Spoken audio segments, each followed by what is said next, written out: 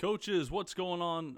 We get to, here in Oklahoma, get to see all of our players now starting tomorrow, Monday, at least from when I'm recording this, it's tomorrow. So we're all really excited, obviously, to get to see our kids, be around them. Hopefully you guys in your other states, things are coming along well, and you guys are getting to see your kids soon. If you are, or even if you're not, but you see it coming here in the future, hopefully we've got some really good things for you over at Run the Power. We've got a lot of different videos, installs. We've got talks with obviously tons of over 200 coaches here on the podcast. All of that can be found over on our website, runthepower.com. This episode of the podcast is brought to you by Guardian Caps. Do you have linemen? Are their helmets getting scuffed up during inside run period? If so, there's a way to protect those shells and reduce the repetitive blows your guys are taking during the week.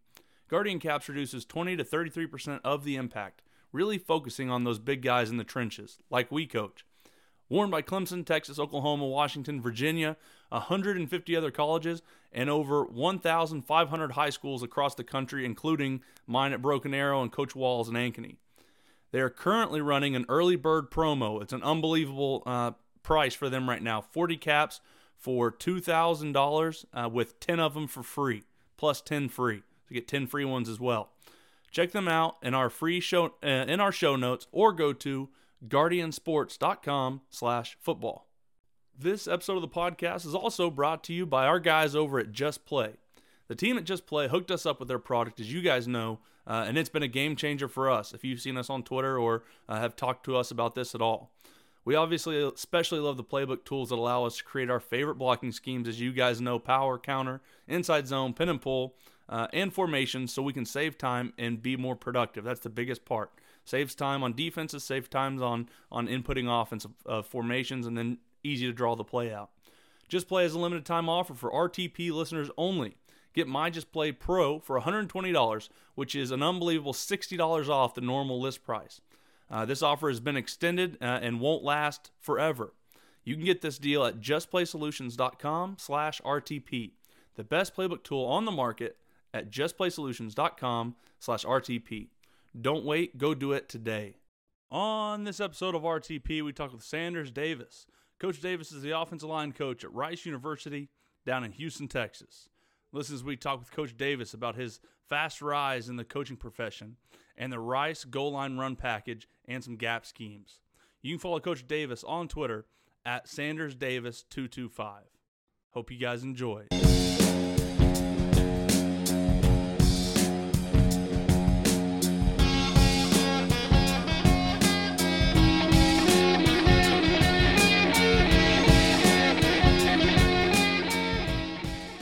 So I'm Sanders Davis. I'm the offensive line coach at Rice University. And talking about my background, I guess I'm going to go back a little bit farther. I'm going to start really in high school because I do have kind of a different story in terms of my route into coaching, especially into college coaching. So kind of going back to high school, I went to high school at Catholic High School in Baton Rouge, Louisiana. And while I was there, we had an unbelievable coaching staff headed by Coach Dale Weiner, who is, a storied coach in the state, incredibly successful. But, talking about him and that staff, it's unbelievable in retrospect how, they were so knowledgeable. They were so professional. I had so much respect and admiration for those guys.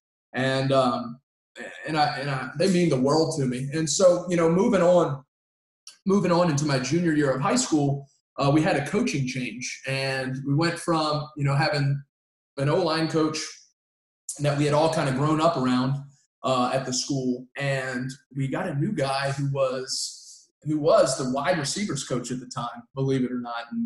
And he was this short, loud, demanding, coach. But I admired him so much for his level of detail, his ability to teach, the preparation that he brought into game plans and into practice was unmatched. And you guys know him, and that's Gabe Fertitta. And he really got the most out of me as a player and helped open up a lot of doors for my future. And so kind of moving out from there, I got to go to school and play ball at Dartmouth College. I played center, and I loved it there. It was an awesome school. I was surrounded by people who I thought were pretty similar to me. And I took a lot of pride. I took a whole lot of pride in being able to excel, I guess, at both, academics and at football. And so that was something I was really proud of growing up. And, I go through college, studying really hard to be a doctor. I end up getting an English degree along the way as well. And school and football there it was really, really difficult. And, it was definitely one of those situations where it was, you had to have a little grit. You had to work through it. And, but by the end of it, fast forwarding to my senior year, at the end of my first semester, I realized that, my plans to be a doctor were not really, the track that I wanted to take.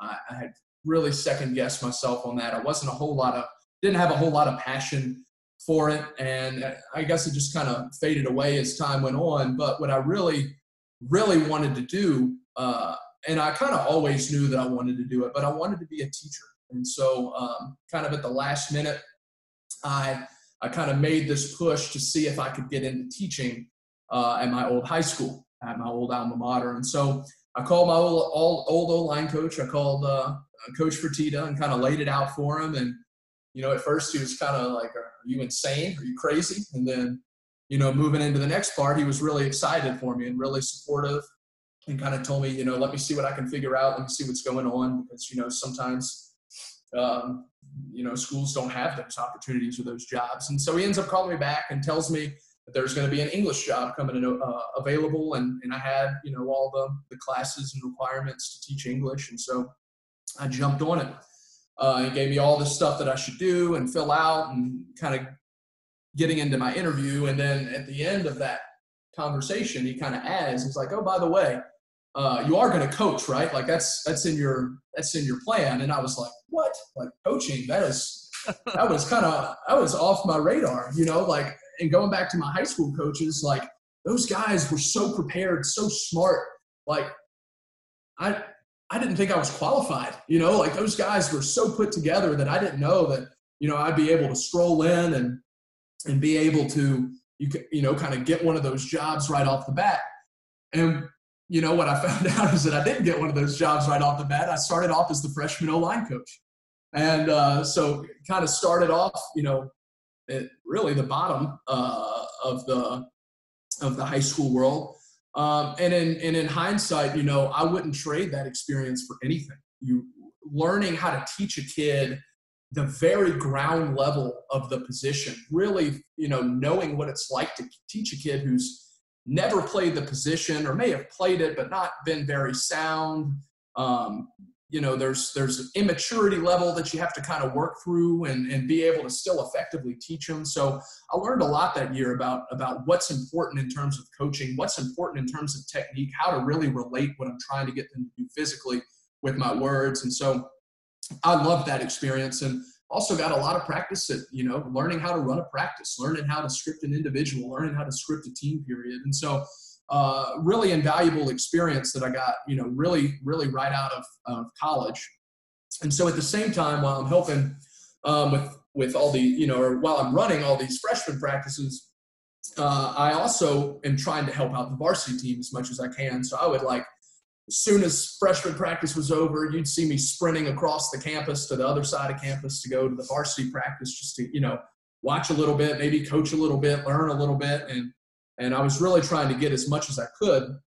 And another thing that would happen during that time was, Gabe and I would meet and he would take me through game plans. So he would literally sit me down, give me a packet of scout cards and say, all right, draw all of these plays and give me the script. And I'd have to sit there and draw out the play against that front, against that movement for all those different cards. And it kind of accelerated my learning. And he'd quiz me and we'd watch film. He'd even give me feedback if he'd come and watch freshman practice on what I could be doing better.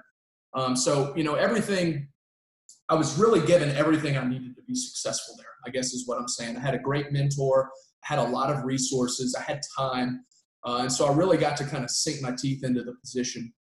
And I loved it. And at the end of that year, I ended up getting promoted to the varsity O-line coach. So during that time, getting geared up for that, there's a whole lot of studying that happens, really studying everything that we're doing, studying what other people are doing with the same plays that we're running, really trying to master as much as I can, get a good, groundwork foundation for coaching this position, because you guys know this too, based on hearing y'all do these podcasts, which is there's a whole lot of different ways to do things, and figuring out what works for you is sometimes the challenge. And the only way that you can really figure out what works for you is if you do your due diligence to go out and see what your options are, to understand why people are doing it that way, to understand how what somebody else is doing might marry up better with what you're doing, than what you had previously decided on. So, really laying that good foundation to understand why we did the things that we do and how I could grow there. But during,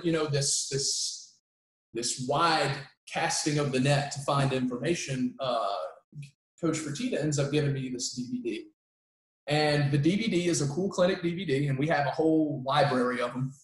And he says, you need to watch this. And I was like, all right, let me check this out. And I look at it, and it's Gap Scheme Double Teams by Mike Bloomgren. And I have no clue who Mike Bloomgren is. I really don't know much about Stanford. All I know is that, he told me I need to watch this tape. And so, within the day, I have the tape on and I'm watching it. And, it's high leg double teams on Gap Scheme. And I become obsessed with this technique. And we were already teaching it, but I didn't really understand the background. And so, kind of getting the background behind it, seeing Coach Bloomgren, how he taught, how his guys played, the schemes that they were doing at Stanford with, 2 or 3 extra linemen in the game and a lineman lining up his fullback and all these different, things. I was sold. Like, I loved it. I knew that it was worth my time to study what they were doing over there, to study Coach Bloomgren and to learn as much as I could.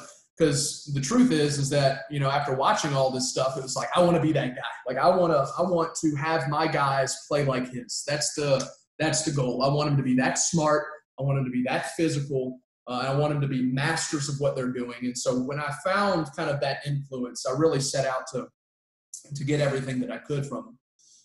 And so, over the next several years, my responsibilities grew, eventually graduating to call in the run game at Catholic. And I say that because, I was really, really happy there. I was really, really happy. And I wasn't looking to leave. I wasn't looking for the next step just because, I wanted to take the next step. I was always kind of motivated by wanting to be a better O-line coach. So I wasn't, in my mind, that was where I could get everything that I needed. And so I didn't really feel like I needed to step out. But to backtrack for a second, during that time period where I was, kind of growing in the high school ranks, I take a trip, or I schedule a trip to California to go visit a friend. And within like a day or two of going out there, I realized that I'm going to be really, really close to Stanford. And so I tweet at Coach Bloom. I send him like a public tweet because I didn't really have another way to get in touch with him. And I basically say, hey, look, I'm this high school coach from Louisiana. I've studied you for a long time. I really want to come and visit. Would you have time? And, within a few hours, he responds and he says, yep, absolutely. Stop on by. And we kind of set up the day. And he takes an entire day with me, this high school coach from Louisiana. And he sits down and we just talk ball all day. He opens up, the film room for me, asks me all these questions. And, I come with this giant notepad of questions and he takes the time to go through everything with me. And that's the kind of guy that he is. He cares about the profession. He's really personable. And so, again, just having him as kind of that mentor along the way was great. And then again, in 2017, I end up going to see him again at a clinic in Las Vegas. So I was able to go take that and kind of ran into him again. And then in 2018, I get a call. And he basically asked me, what do you want to do with the rest of your life? And I'm like, I don't really know. I want to be a great O-line coach, maybe end up as an OC one day. I don't know. Like, that's not really in my plan right now. But if it happens, great. And he says, well, hey, look, here's what I want you to do. I want you to come interview for a GA spot. And, here's a window of time. And I wanted to, he's like, if you're coming to the clinic, we can meet at the clinic. But I couldn't go at the convention, sorry. And so I either had to meet with him before or after. And I was hell-bent on making sure I saw him before the convention with hopes that he wouldn't be holding any interviews at that time. And I ended up getting the job. And then, here we are in 2020, and I'm his O-line coach. So it's really kind of a crazy path to get where I got. But it's kind of a neat story in terms of how it all played out. Timing certainly played a big part in it. No, it's an unbelievable story. I would say that's probably every high school coach's dream story almost. That's like a movie story that you go out and you find the coach you've been studying, and then all of a sudden he contacts you and gives you the shot. And then, from being a GA for such a short time compared to what some coaches are in the Division I football, and then make the jump up to be the guy. And then, I would say another cool thing, and I'm in this kind of realm as well, but, your head coach in high school is an offensive line guy. And then now you're at the college level and your head coach is another offensive line guy. And so that could obviously have some extra weight on your position, but there's always somebody that understands and values a position at the very top, which I think makes it really nice. Yeah, I don't. There is no question about that. I was thinking about this the other day of how strange it is that the two head coaches that I've worked for are both O-line coaches, but it's also it's such a reason that I've been able to have success because I've been surrounded by really, really great mentors. Gabe is. You guys have had him on here before, and he does clinics all the time. He is a very, very smart, very competent O-line coach. So to have him as a mentor right out the gate was awesome. And one of the things that he did that I think is really special in talking about that is that he was not afraid to kind of let go of the reins a little bit and let me kind of find my own direction at times. At first, I would run the meetings and he would be in the meetings and I would get feedback and he would kind of, throw coaching points in there as well. And that's awesome. And, towards the end there, the joke was like, oh, by the way, Gabe, we added this new call in, so we went from this point of him kind of micromanaging me, which I needed, absolutely I needed, to this point where he really kind of let me do my thing. And I think because that happened, I was able to grow a lot at such a young age. And I don't think a lot of people are afforded that same luxury that I did. And then, moving on to Coach Bloomgren, I firmly believe he's the best offensive line coach in the country, personally. And so, being able to work for him is also phenomenal. Going into work every day is my run the power. Every day I get to go in and talk ball with one of the best in the business. And it's a whole lot of fun. So I've been really lucky in that regard. Coach, it interests me, you have an English background and, you speak awesome. You got me engaged on the other end here, but I'd written down a question, being an English teacher and, kind of understanding, the placement of language and the use of language. How important is kind of having that background, and then dealing with your offensive line, the importance of being direct and succinct with not only your teaching, but maybe your calls and how you do things. Can you talk a little bit about how you kind of use language to your advantage and how, it's helped you, maybe that background, be a better offensive line coach? Yeah, that's a really cool question. I haven't been asked that question before. And in thinking about it, I think the first place to start here is teaching. My background, the initial thing I learned was how to teach. And so, you're saying kind of what you alluded to is being, systematic in the way that you lay things out in language. And I think that's just a good teaching practice, really being meticulous in the way that you're planning out the order of which you install things, the order of which you drill things, the order of practice, I think is really important for guys to understand exactly what they need to know. And so talking about language, one of the things I think is really important for simplifying some of this stuff is being able to present a single idea in various ways. So if I say I want something done in a drill or in a meeting and I get this look of confusion, or I can tell that this kid is not completely certain about what I'm talking about, being able to rephrase it in a way, in a different way, repackage it a little bit, I think is something that's really important in to being an effective teacher, specifically in language. The other thing, we all fight this battle, is making sure that we're not giving them too much. So making sure that the information that we give them is compact in the way that we structure it, making sure that I'm not giving them a bunch of random thoughts, but I've kind of given them this logical progression of thoughts in the way that I teach them. And if I can do that, they're probably going to retain that information a lot better. If they understand conceptually what I'm trying to do, they're probably going to hold on to that information a lot better. So we are really particular in the way that we present information to guys to make sure that it's packaged in a way that will relate to kind of everything else and make it easy for them.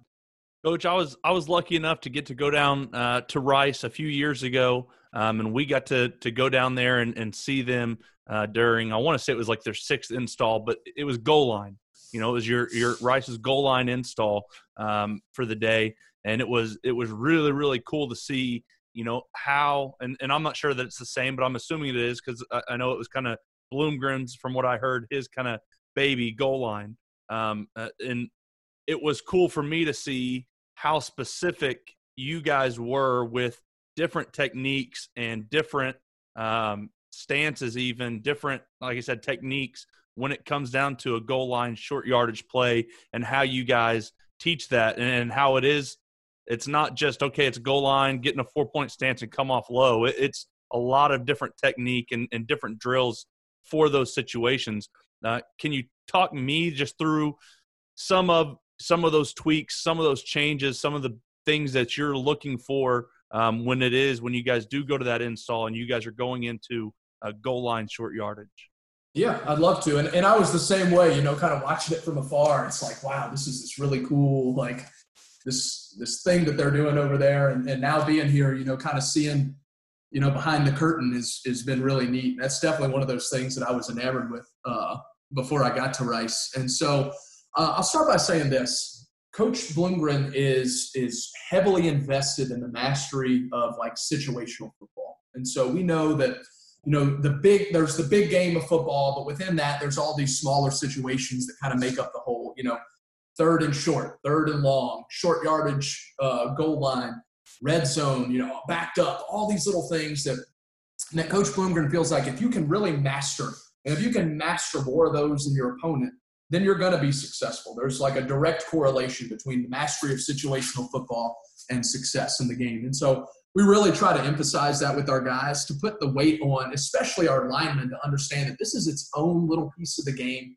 And not only is it its own little piece of the game, but it is like going to be the toughest, the nastiest, and pretty intricate part of this game that we believe that if we can win at this, that we're going to be really successful. And if you think about what it is, when you really talk about, you know, short yardage goal line, it's one of two things. It's an opportunity to score, or it's an opportunity to keep possession of the football. So when you think about how important this part of the game is, how important this situation is, it's pretty up there. And so we do spend a lot of time on it, and we do try to be unique. We want to be unique in it, to not only sell the belief that, you know, we're going to out-physical anybody that kind of lines up across from us, but it's also unique in the sense of game planning, right? There's a lot that goes into to game planning against our short yardage goal line stuff. It's not something that you see often in the world today in this game anymore. So we do take a whole lot of pride in it. And, you know, honestly, it's kind of the heartbeat of the offensive line in terms of what we expect for them. It really is just this really nasty physical part of the game. And so there are a couple things to stress, right? You always have to stress ball security, and that starts with the QC exchange, right? That's the number one issue that we have to work on early, is that we do ask our guys, like you said, to be in different stances. And so we do have to work that snap a lot with the center, because he's a lot lower than he normally is. The QB has to get down a lot lower than he normally is. The center's in a 4-point stance, so there's a little bit of a difference there. His get off is a little bit different. So the QC exchange aspect of short yardage goal line for us is really, really important. And so some of the things that you asked, you know, about coaching points, and, you know, some of the things before we even talk about the technique that go into our decision making is really looking at kind of the coordinator's thumbprint that we're up against. So, you know, we might go to the line of scrimmage with 2, 3, 4 different plays at one time in these short yardage goal line situations. And And we do that so that we can be successful. Again, this is one of those scenarios where if we convert on this play, we're scoring points or we're continuing our drive. So it is important, and we do stress it there. And so we'll approach with several different plays, and it can be, the play that we run can be based on a whole bunch of different things on the week, like front, personnel, the field boundary, coverage. I mean, the list goes on forever in terms of things that might dictate our play call for the week. But we do go to the line of scrimmage with a whole lot of answers. And so you think about how many bodies are put into a really tiny amount of space. We see a lot of variability as well. So, basically you've got 22 guys that are all competing for 1 yard of space. And so with that variability comes the need to be able to get into the ideal run for that scenario. So that's why we go to the line with different calls. But, generic technique things that we're looking for here, we want to crowd the line of scrimmage. So we take all the space that we can to own the line of scrimmage without going over the ball. And one of the ways that we accomplish that is we actually turn our hands sideways like we're in a sprinter stance. Oh, wow. So my thumbs are actually going to be pointed out towards the defenders, and that's going to let me crowd the line more. And the other thing that's going to do is it's going to bend my elbows in tighter. So when I'm in that really low crouching stance that's hard to support my weight in, I'll get a little bit of extra stability from those elbows being in tighter. So that's one of those coaching points that, can kind of go unnoticed, but really squeezing those elbows in tight. That helps, of course, with things like punch, but it also helps you support your weight. A lot of guys, especially younger guys, have finger strength issues in those stances. So just trying to get them to find that right balance for them. Some guys might have to flatten their hands out completely. So that's something that you have to work through. Reducing your splits. We reduce our splits. We reduce them enough to own, basically all the space and to not have a long way to go to attack gaps. But we also don't want to reduce it so much that guys off the edge become a threat. So, again, kind of that happy medium there. I mean, there's a drastic reduction in our split. But, again, we are conscientious. We don't want them like foot to foot. That can be too far. So that's kind of just approaching the line of scrimmage. Now, talking about my feet. So my hands are set. My hands are on the line of scrimmage. They're sideways. I'm really going to bring my feet underneath my hips. And then as I do that, I'm going to load my weight back into my hips. But my toes are in the ground. So think about like old school 6-point explosion, kind of like how we load up before we fire out in 6-point explosion. It's really similar to that in terms of that load that we want back in our hips. So I want to push. My feet are underneath me enough, like in a sprinter's block. My feet are underneath me enough so that when I load my weight back, I'm now loaded like a spring. What you see with these guys, because they're so compact, their elbows are tight, their hands are crowding the line. If you pick your hands up, your body should go forward. So there's so much like force built up in your body that as soon as you pick your hands up and give your body the opportunity to get rid of that force, it's going to fire out. So we naturally are firing out really low and really hard. So really important that we load back like a spring. And so we don't actually take steps initially. So we talk about uncoiling. So again, talking about those hips, we're not like telling our guys to take a step on the snap. We're actually asking them, much like a D lineman, to completely uncoil that hip and completely extend their hip before we start moving. Because again, we're only fighting for about a yard of space here, maybe less. So I don't need that 2, 3, 4 yard drive off the ball. I need to make sure I can displace him right now 1 yard to give myself the best chance to be successful. And then, of course, after we extend, we're doing, we're grinding our feet. Sometimes we're crawling. It is whatever it takes to get movement on those D linemen. You can watch tape of us. We got guys crawling on the field. You got guys that are doing everything that they can to help this play be successful. And then the last thing that there really is to talk about is, you really don't get time and double teams on these things, but we do try to, if we can, to engage and kind of create a double team before we have to get off to backers. But again, they're typically so compressed that we don't have that amount of time. But if, for instance, we're running like power out of our short yardage goal line and we're working to that backside linebacker, sometimes it's not easy for that place side guard to get his hands on that backside linebacker. So, it might just be, hey, man, like just launch yourself at the end, and like a guy might be crawling and he's going to launch himself just to get the linebacker off his track, just to take him from 100 down to about 60. And if we can do that, we really feel that we'll be successful. So it really is a grimy part of the game. And again, like if you look at our stats from this past year, we were really, really successful at our short yardage goal line runs. And again, I think that goes in the mentality of our guys. Like it's very much us versus you. I want this one single yard more than you do. So it's a violent, part of the game that a lot more goes into it than you probably think. That's exactly right. I think that's why I loved it so much. I mean, just listening to you talk about it gets me excited to think how minute all the little details are that you guys have figured out and put into practice for, this huge situation. It's 1 yard, but it's a gigantic situation, something that when I was in college, we didn't hardly take, 30 minutes to talk about goal line short yardage. We were, hey, getting a 4-point stance if you need to and get a yard. I mean, that was about the amount of talk that we had about short yardage goal line. And you guys have got, like I said, their own separate technique with the uncoiling of your hips. I remember when you guys were running like the fullback double lead, or maybe it was just the fullback lead, and you had linemen like grabbing for linebackers' feet. And just because they touched their feet, that kind of got your fullback or your tailback in. It was just so cool to see all the little things that I would have never thought of as an offensive line coach. That has helped me a ton just to hear you guys talk over goal line.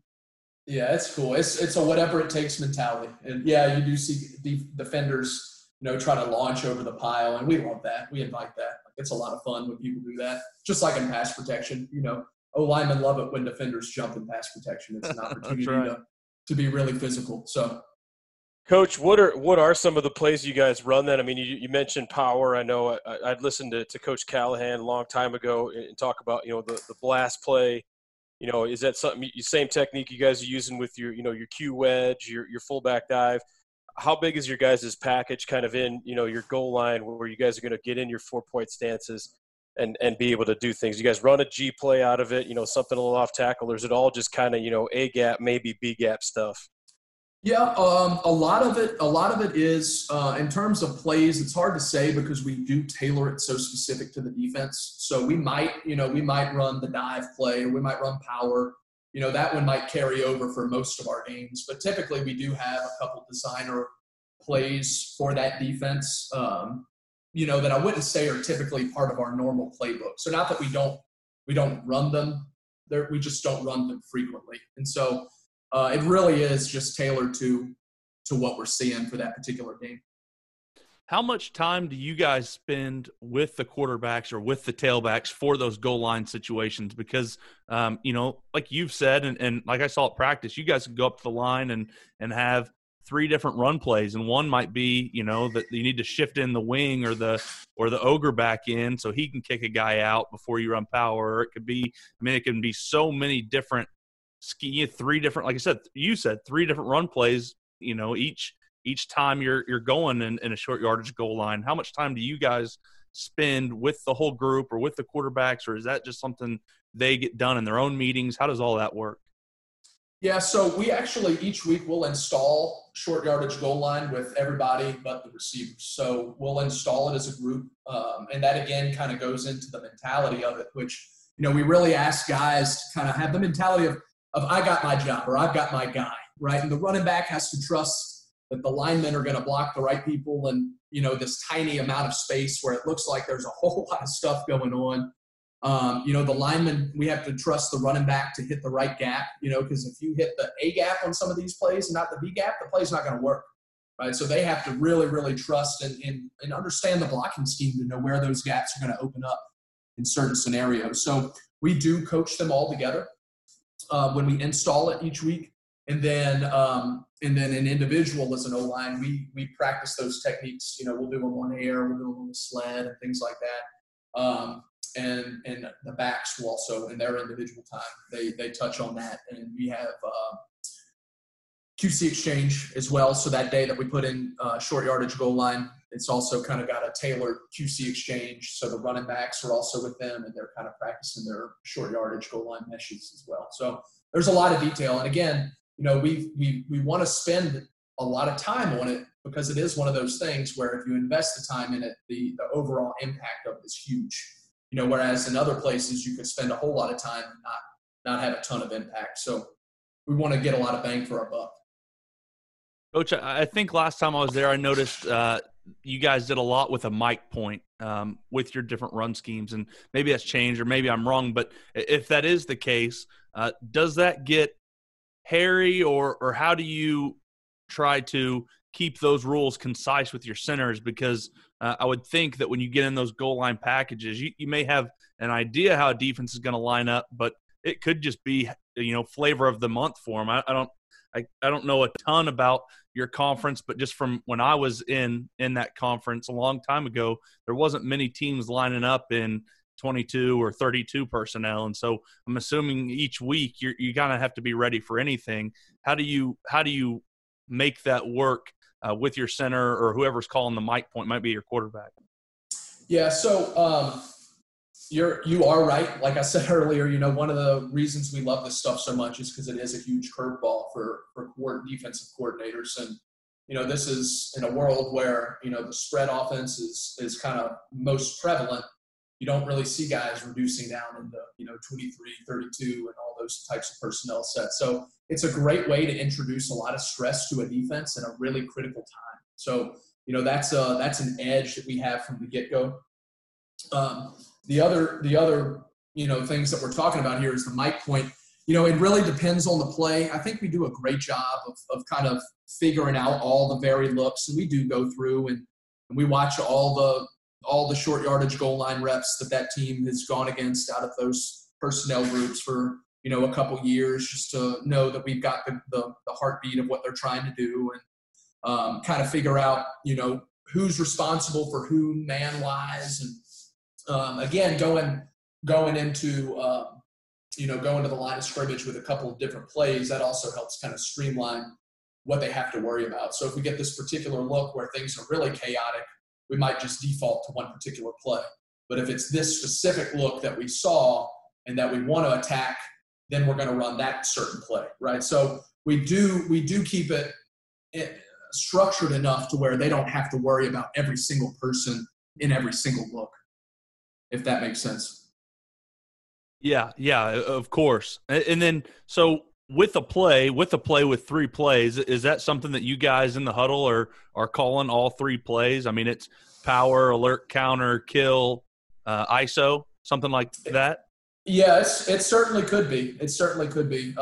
Sometimes just the QB knows it. Sometimes he says it in the huddle. Again, it's so tailored to like the week, the flavor of the week kind of deal. Sure. I mean, it's very dependent on what we're looking for from the defense.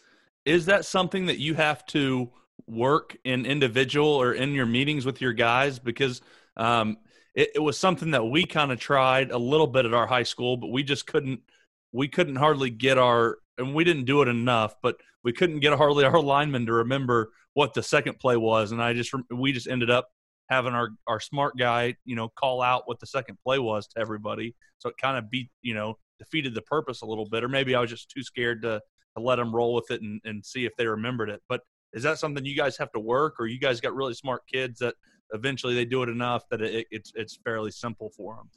Yeah, I would say the latter of those two scenarios. I mean, it is a part of our base offense too. It's not like we just do this for short yardage goal line. I mean, on day one, we could go to the line of scrimmage and we'll have a play kill to another play, or a 3-level play kill. So it's not something that we really have to practice because it's so inherent in what we do. And you're right. Like as guys start to do it at first, sometimes you see the confusion, or you'll see a mask. And as they spend time in it, they find their own ways, to remember it. And there are some shortcuts to it based on how we call plays. And so once they learn those and have kind of mastered the terminology, it really does become pretty easy for them. So with high school guys, I kind of fought that same issue back in the day. And, what we ended up doing is we would have just like like combo plays. So like the one play would be the two different options. And that was a way for us to help kind of synthesize the information for those younger guys. So for instance, if we were running power, one back power to an odd front team, well, if that overhang linebacker is on to the same side as the tight end, well, then we'll run counter back the other way. But if the opposite backer is on, well, then we'll run power to the tight end, right? So you kind of give them those checklists to be looking for, and that might be a way to kind of condense the information that they have to go to the line of scrimmage with. That was the way that we made it work at Catholic. Perfect. Love it. Coach, I want to ask you a little bit about, the position identity that you kind of have, at Rice. I know you'd said before you when you first watched, Coach Bloomgren and you watched the Stanford O-line play, back in the day and they're smashing people. And you said, offensive lines have to play like that. How have you kind of built that into, obviously the guys you recruit and then the identity for those guys that kind of set the tone for, that physicality you guys do play with? Yeah, so one of the things that's really cool about coaching at Rice is that we get a lot of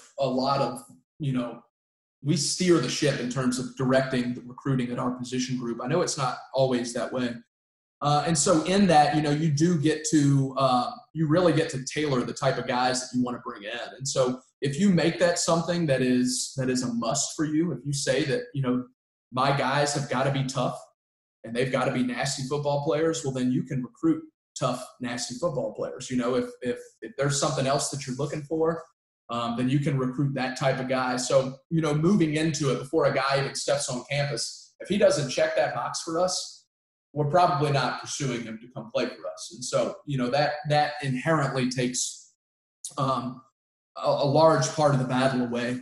The other things that we talk about, and when you talk about instilling toughness in a player or in a young guy, it doesn't have to necessarily just be physical toughness either. It doesn't have to be his willingness to play really hard, right? There can be adversity. It could be, that the toughness that it takes to learn a skill over a really, really long period of time. And one of the things you see with guys, the type of guys that we recruit, is that, they're not necessarily always experiencing a lot of failure. They're high achievers. They're incredibly intelligent. They've shown that they're incredibly talented on the field. And so, finding those little opportunities for them to grow often involve finding opportunities for them to fail. So you have to, as a coach, challenge them enough to make sure that they're failing so that they can grow from that. And so that is also a really important part of kind of growing that identity with our crew. I think probably the easy question is to ask, how is it going from some high school kids that you don't necessarily get to pick, and then going to a place like Rice that has all of these super intelligent kids that are going to be on your squad. But it may not, I'm sure it is a little bit of a jump, but from where you were at high school, it seems like you guys were churning out a lot of very high level, a lot of high classroom level kids. So I'm sure even in high school, you had a lot of smart offensive linemen as well, similar to what you're seeing over at Rice. What do you try to do with that type of a kid that is very intelligent? What are some of those skill sets when you have some kids like that you can do a little bit more with as a position coach?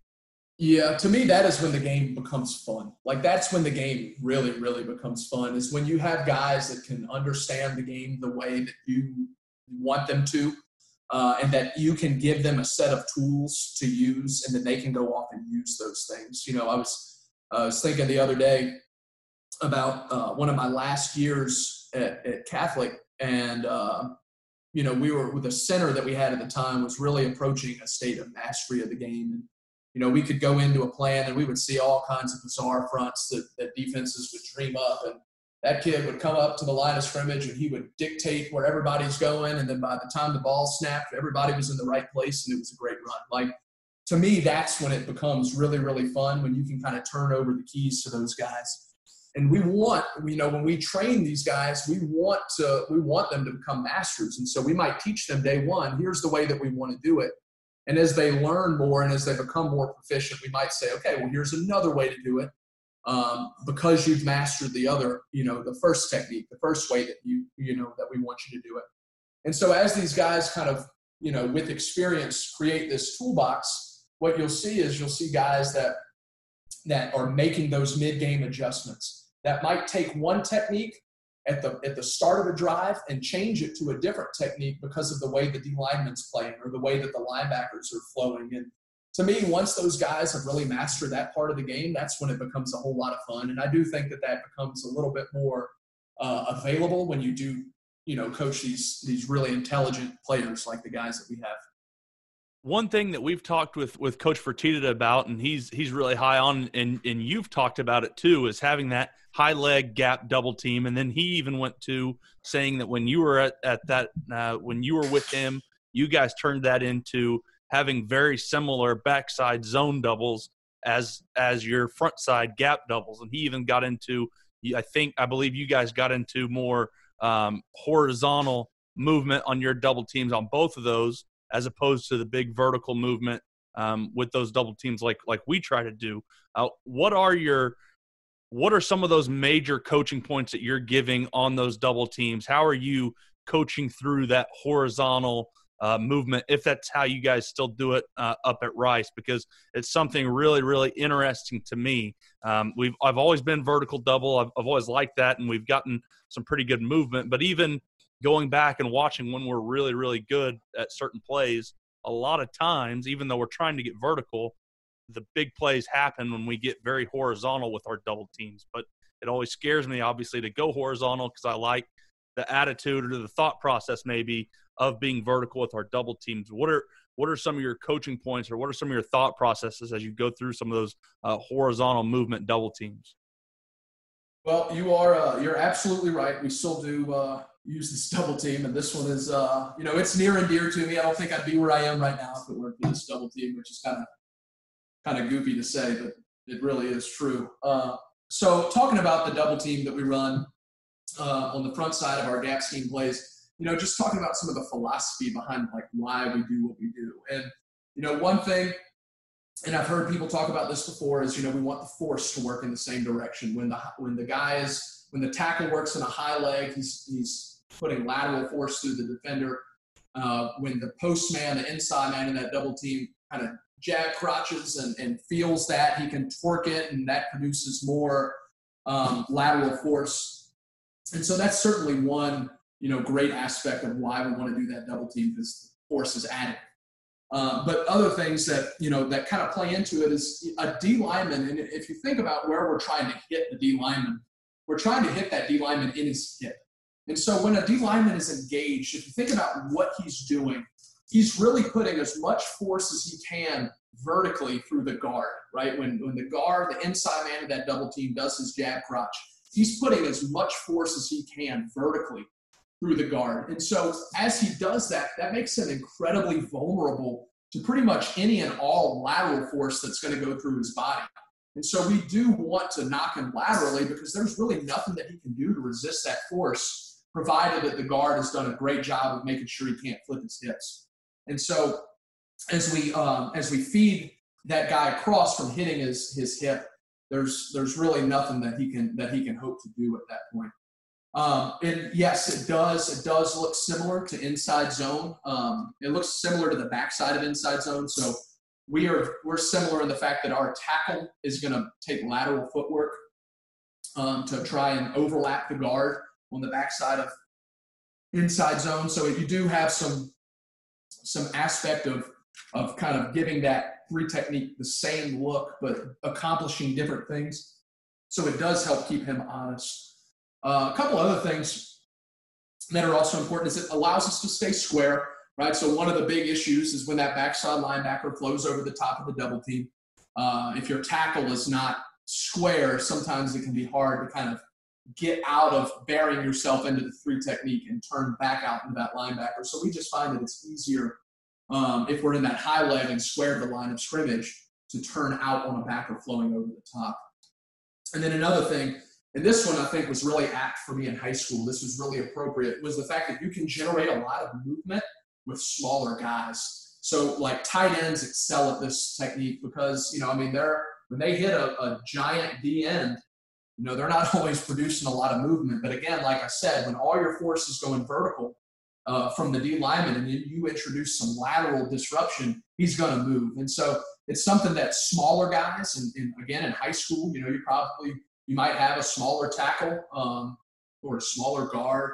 And so it's a technique that helps you kind of get over that size differential that you're worried about. Talking about, individual parts of the technique. So starting with the inside man is the post man. And again, this is, in my opinion, it's one of the hardest blocks to teach because it requires so much discipline. It requires so much discipline with our feet. It requires so much discipline with eyes, all while creating enough movement to keep a 350-pound human on the line of scrimmage, right? So it's one of those things that takes a lot of reps. If you step too far this way, then that's an issue. If you step under yourself, that's an issue. So there's a whole lot of training that has to go into that footwork pattern and that technique. So we do spend a lot of time on that. And when you talk about the postman, what is his job? What is really his job? What's he trying to accomplish? Because, he's not just trying to create a double team, but he does have a job within that double team. And so the first thing that he's got to do is make sure that he prevents any and all penetration at the point of attack. So, penetration at the point of attack on power kills power. The play can't work. And so he's got to know that the whole play starts with him executing his block the right way. He has to also prevent any compression. So he can't get compressed down towards the ball either, because if he gets compressed by the 3 technique, now my tackle is never going to be able to get a good fit. And so what they've effectively done is fought 2 for 1. The same thing happens if they're able to flip their hips in the gap. They can effectively buy 2 for 1. So it's really important that as he engages, he's not letting himself get compressed down the line of scrimmage. That also helps with things like timing from the tackle. It helps the tackle get the best target that he can possibly try to get. So there's a whole lot of things that play into him being able to make sure that we can at least keep that man where he's at. And then his last job is to expose the defender's ribs and his hip. So really stand him up, expose the target for that tackle to really allow the tackle to do his job with intense aggression. So that's why we do what we do and what we expect that guy to do. So the postman is first step. And I've tried this a whole lot of different ways with his first step. The first way I taught it was like a settle step or a timing step. Just pick it up, put it down. And then your second step will be vertical. And I felt that the pick it up, put it down step is almost impossible. Kids will always false step, or they'll step laterally, or it's just going to be really inconsistent. So I got off of that one pretty quick. And I traded it for a mini vertical step. So just a 2-inch vertical step with that inside foot, just because, the natural inclination, they want to move forward. So my thought was, well, if I can get him to step forward 2 inches instead of back 2 inches, we're probably going to be okay. So, not being so hard-headed is to, you got to know when to adjust. You got to realize when your kids can't do something, no matter how many times you drill it. And so that was kind of our adjustment there. And then the way we do it at Rice, which is honestly probably the best way to do it, is also difficult. We take a 4-inch lateral step with that guard. So he's taking a little bit of a lateral step to, it helps a lot with movement. It helps seed movement. It helps get his eyes in his gap. So there's a lot of positives there, but it is, again, if you step too far, now you're too loose on the 3 technique. So your fit might not be great. So there's a lot of coaching that goes into that. And the last way is near leg, near shoulder. So there are special cases where we might actually step on the same side as the defender. And we would use that if he's a really heavy penetrator and I need to get contact on him right now. Or maybe his ball get off is just way better than mine, so I'm going to try and initiate contact right now.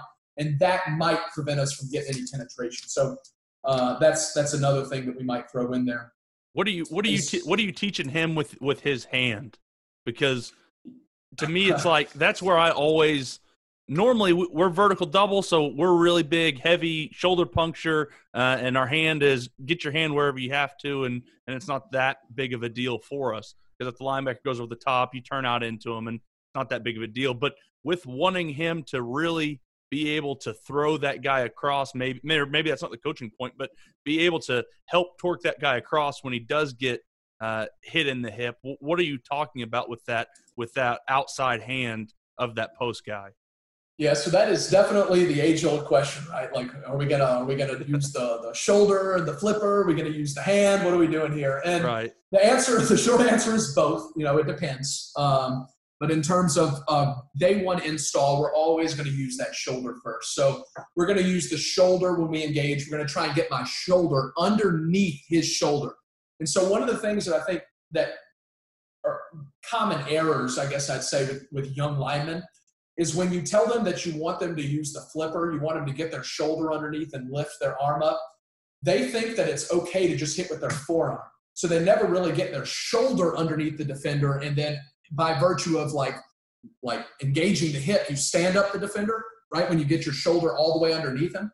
Mm-hmm. For those younger guys that only take that step and just throw a forearm up, they're not going to generate nearly as much power. So we really do stress getting that shoulder all the way underneath that 3 technique before we lift. And it's not just throwing a forearm vertically. So again, he wants to get the shoulder all the way underneath him, and he's going to be like a jack in the box. Like as he engages his hip, if you like coaching in the weight room, you can tell him it's a power clean. I always like to use the weight room with high school guys as an opportunity to coach O-line play. I think there's a lot of good carryover there. So I would say a power clean back in the day. And but you can also use the hand if guys are more comfortable with that. I would advise with younger O-linemen to use the shoulder and lift through the shoulder, because the labrum is just a questionable part of a young guy's body. They tear all the time.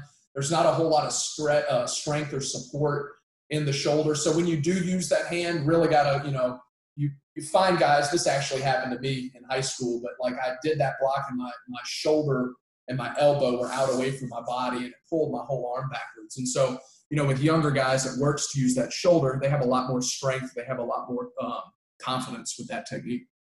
Love it. Yeah, that's where we found the most benefit for us with being able to generate power. Just to me, it was just because and it's way simplistic, but our shoulder is at least kind of attached to our body, and so being able to hit him with that thing that's attached, as opposed to having your arm out a little bit, it just seemed like our guys had a little bit more force and could stop that penetration.